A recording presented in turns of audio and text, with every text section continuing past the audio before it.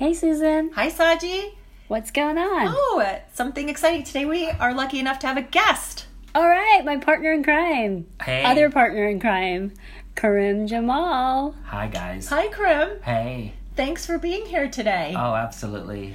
Can you tell our group, who are you? What do you do, buddy? Oh, okay. So I trained in internal medicine, and I'm an emergency room physician in Fort Worth at Harris Hospital. I've been there for 20 years, and I am now one of the assistant course directors for clinical skills. And Saji and I have been The course director. Yeah. Yes. You guys Yeah. are the dynamic duo of clinical skills. Yes. Yes. So that's what I do, and that's what Saji does. Yeah. All right. Well, Disclaimer? Disclaimer. The views and opinions of myself, Suzanne, Saji, and now Karim are our own views and opinions and in no way reflect the views and opinions of the TCU and UNT Health Science Center School of Medicine. No one can say it better than you. I say it pretty fast. Yeah. That's about it, though. Yes. Let's get a new name, please. Okay. So today, we're talking about the heart. All right. Love dub, love dub. Love dub. Yes, so I'm excited about that. Yeah. So it's not just love dub, it's love da dub, which is a third heart sound, or it could be tram dum, which is a fourth heart sound. my gosh. And that's without murmurs. Cool. So, All right. Cool. Well, I thought it'd be great for, I have the luxury of having both of you. So if you could just tell the preceptors what happened this week in clinical skills when you introduced the cardiovascular exam to students. yeah, so this was our first session of 3 that we've planned for the students, and we decided that we would start them with the precordial examination and build our session with that, and plan on the next session introducing them to the JVP, and then on the third session bringing in the peripheral vascular exam, and then combining all 3 and putting it all together. So I think that's so our very first session was yesterday, and it was really a lot of fun. We started it by thinking about how we wanted to set it up for the students to succeed for their SP encounter. And we did it by a couple of different ways. Yeah, well, we did a morning report, if you guys remember morning report, and they liked that for history, physical exam. They went to exam rooms to practice. So be ready. They're ready. They're ready to physically do this on their patients. So Yes. they should be able to auscultate appropriately.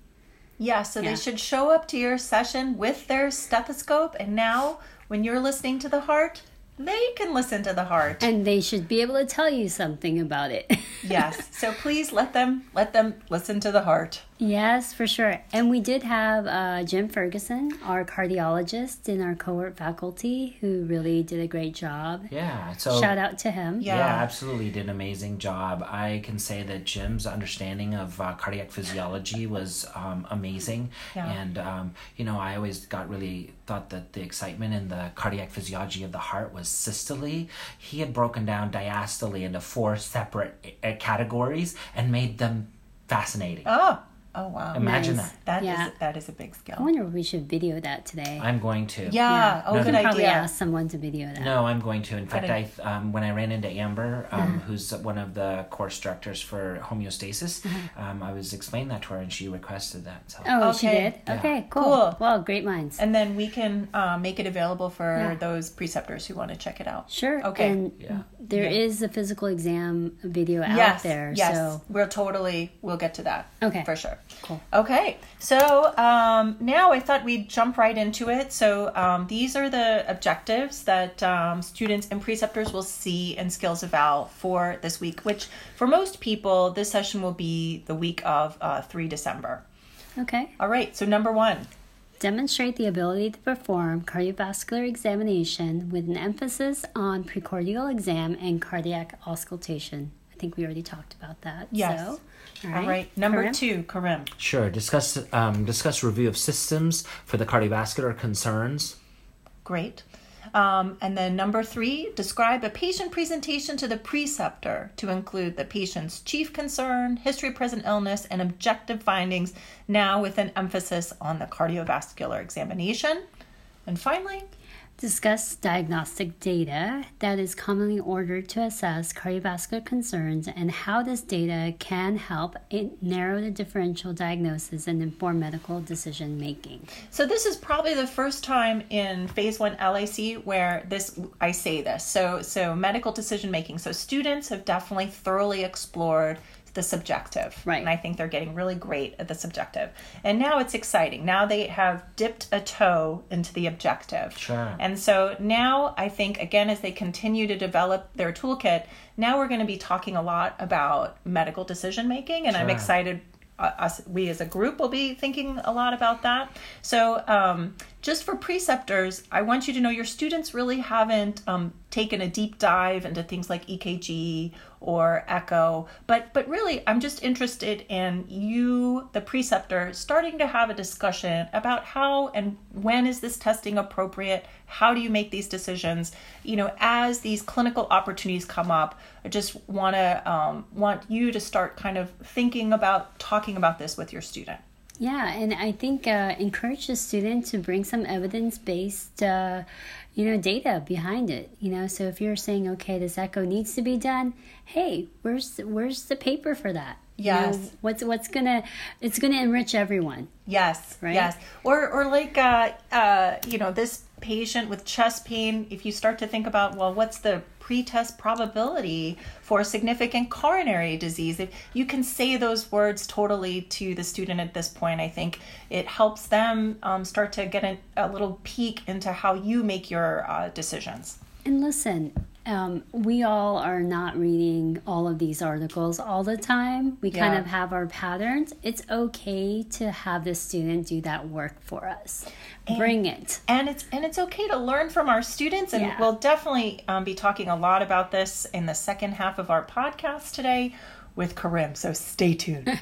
Okay. Don't leave. Okay. Don't run away. Don't run away. So the next part, this is, we'll just talk about some objectives for preceptors. These are things we think you can do to help your student achieve the objectives for the session. So number 1, Karim.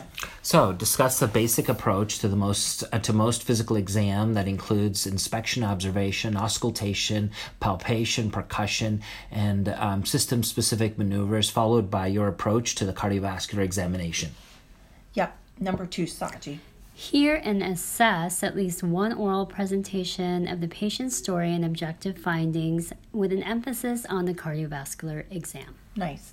And then number 3, discuss your approach to the patient with cardiovascular concerns to include how you better understand the patient's concern through history, examination, and testing. And then finally, reflect on your own medical decision-making and how you get to the assessment and plan for your patients. Is it mostly fast and automatic type 1 thinking or slow and deliberate systematic type 2 thinking?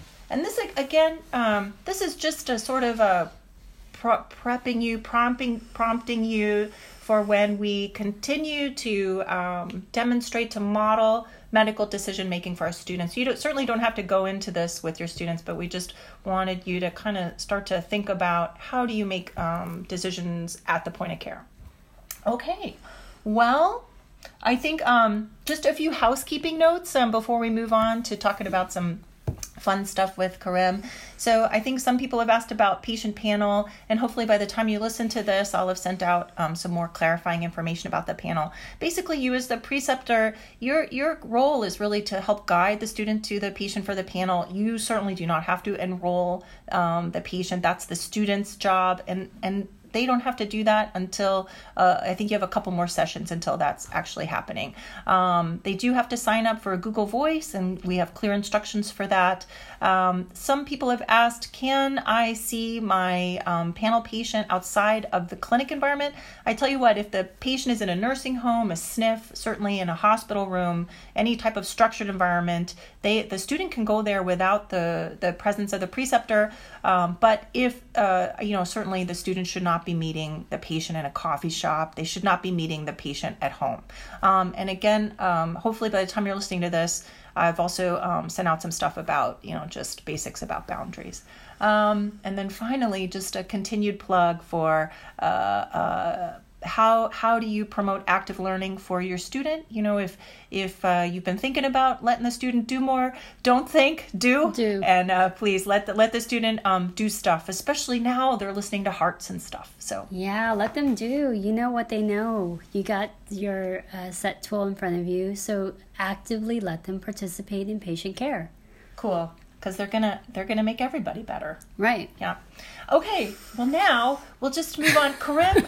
Yes. I think a few, maybe a month ago, maybe longer, you sent out this article, and we just wanted to take a few moments to talk more about this. So this is the point of the podcast, guys. If you have to dash, but we're going to talk a little stuff about... Okay, so the title of the article is titled Pimping, a Tradition of Gender Disempowerment. Whoa. And, there's not very many articles on pimping at all. I remember reading the one article that this article itself references, which was in 1989. I remember reading that article in 1989. I did when I found it. Now I'm reading another article, and in between, there's not been much discussed about pimping. Yeah.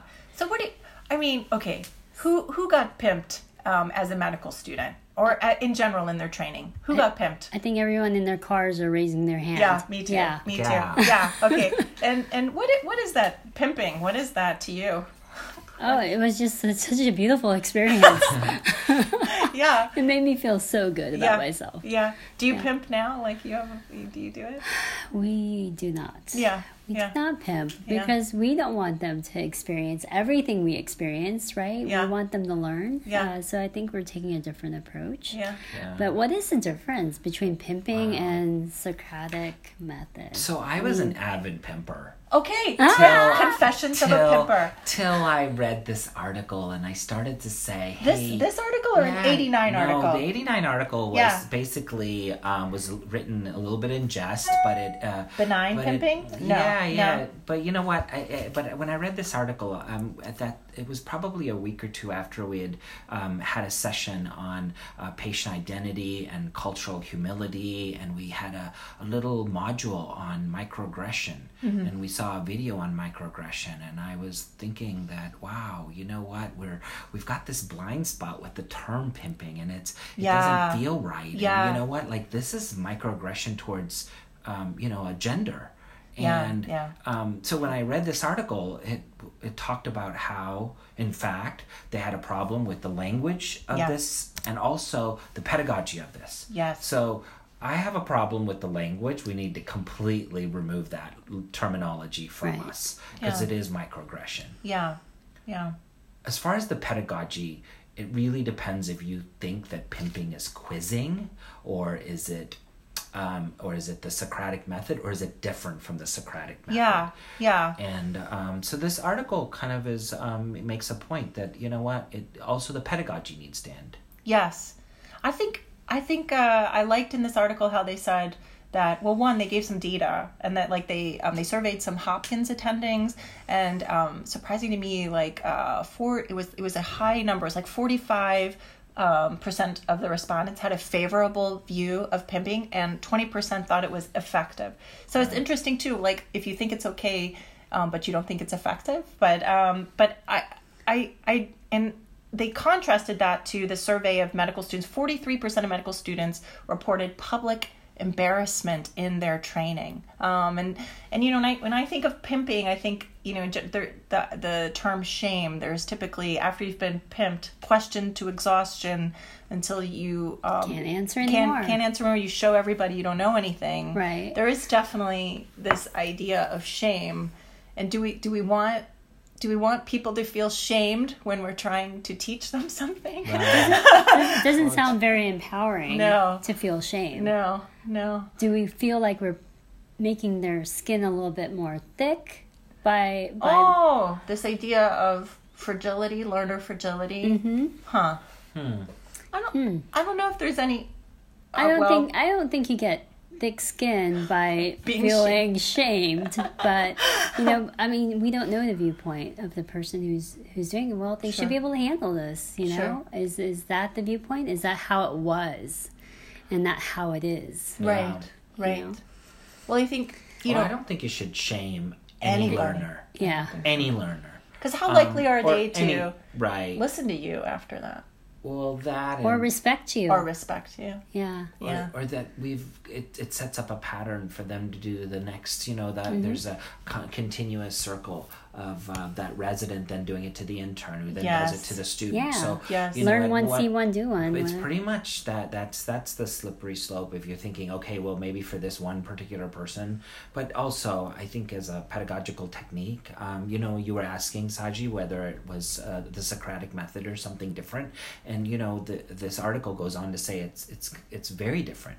That it begins with pimping begins with maintaining that hierarchical relationship and showing who's the smart person and who's not, and getting to the point of them feeling bad, versus the Socratic method, which was one that began with humility and listen, I don't understand, I don't know, let's get to that by asking some questions. Totally. I think that's like a huge point of this. Like, I think that if we can admit to our learner that we don't know all the answers, which is so obvious, but we don't, that's a huge gift to the learner. Because I think then by demonstrating that vulnerability, then you open the door to learning together. Like, I feel like, it's stronger if we collaborate. For sure. Rather than it's just kind of directed. It's this very hierarchical sort of experience. So what a gift to be able to just abandon also the huge responsibility of feeling like you have to know everything in the teaching setting, which I think some people are a little scared of coming to an academic environment or being involved in academic environment because they feel like, well, gosh, I have to know all the bits and pieces of the cardiac cycle, which, gosh, I'm going to raise my hand. I cannot, if I got oral examined about what are all the bits and pieces of the cardiac cycle right now, I would fail, right? But I think that I think it makes it more fun and B, just probably better for the learner in general to create this environment where we learn together. Right. Versus I'm just imparting probably my flawed knowledge to you. Yeah. Here's what I know kind of thing. Yeah. So let's get rid of it. Yeah. Let's stop saying this. Also, like, there is no honorable origin of the term pimp. For sure. Yeah. Yeah. It's a bad term. word. I feel embarrassed when I sometimes will say this in front of non-medical people and we did that today and they were like, what? Their eyeballs got big. Yeah, they're like, what is pimping? Yeah. It's like, no, not in that sense. It's just a different. Yeah. But I guess it's the same thing. It's shaming. It right? is. It is. Pimping and shaming. And I love the term here that they say that we've developed a scotoma to this term. Yeah. And it's a sign of desensitization within the medical community. Like, we have that scotoma. Yeah. And when somebody brings it out, like, it just needs to stop. It needs to be. It's an embarrassing term. It is. We don't need to be part of it. No. Yeah. Let's get rid of it. It doesn't serve. I think we just decided. I'm not sure. So this article, so these people who wrote this, they have they instead of calling it pimping, they're calling it quote. They even italicize this like it's something really super special. Yeah. It's called directed questioning. Okay. Oh my God, that's the worst replacement term. Directed questioning. Yeah. It's like a closed-ended conversation. What? Yeah. I don't know. We have to come up with something. I think we should ask our, LIC preceptors to give a different word for it. Yeah, instead of directed questioning, which just doesn't sit well. Like derogatory questioning. Collaborative questioning? I don't know. Something that obviously it needs to have some pizzazz that'll stick. Yeah. Right? Yeah. Like, I don't think describing it, what we're doing is exciting enough. Oh, because that's why it was called pimping. Well, yeah. Right? Because it was more exciting. Well, no, it's marketing 101. Yeah. Right? Yeah. We don't call it, because it'll never go anywhere. No. It's directed questioning. Okay, guys. And people will then just use... That's the challenge. Email us with your word of the day, and then we'll see. We'll float it around next time. Yeah. And see if it sticks. Yeah. This is how we make change. Yeah. COPE is changing. Yeah. World. There is a social... Is it Yes. by this time it's passed already? Sorry. Oh. Is that coming up? I hope you guys attended. Yeah, I hope you had fun. Okay. All right. Well, I think... Is that it? That seems to be about it. Okay. Thanks so much, Corinne, for joining us. Yeah. We hope that you can join us again. Okay, Future you guys, sessions. definitely, you guys are a lot of fun. Oh, good. We try. We have a lot of fun. All right. Bye, everyone. All right, bye.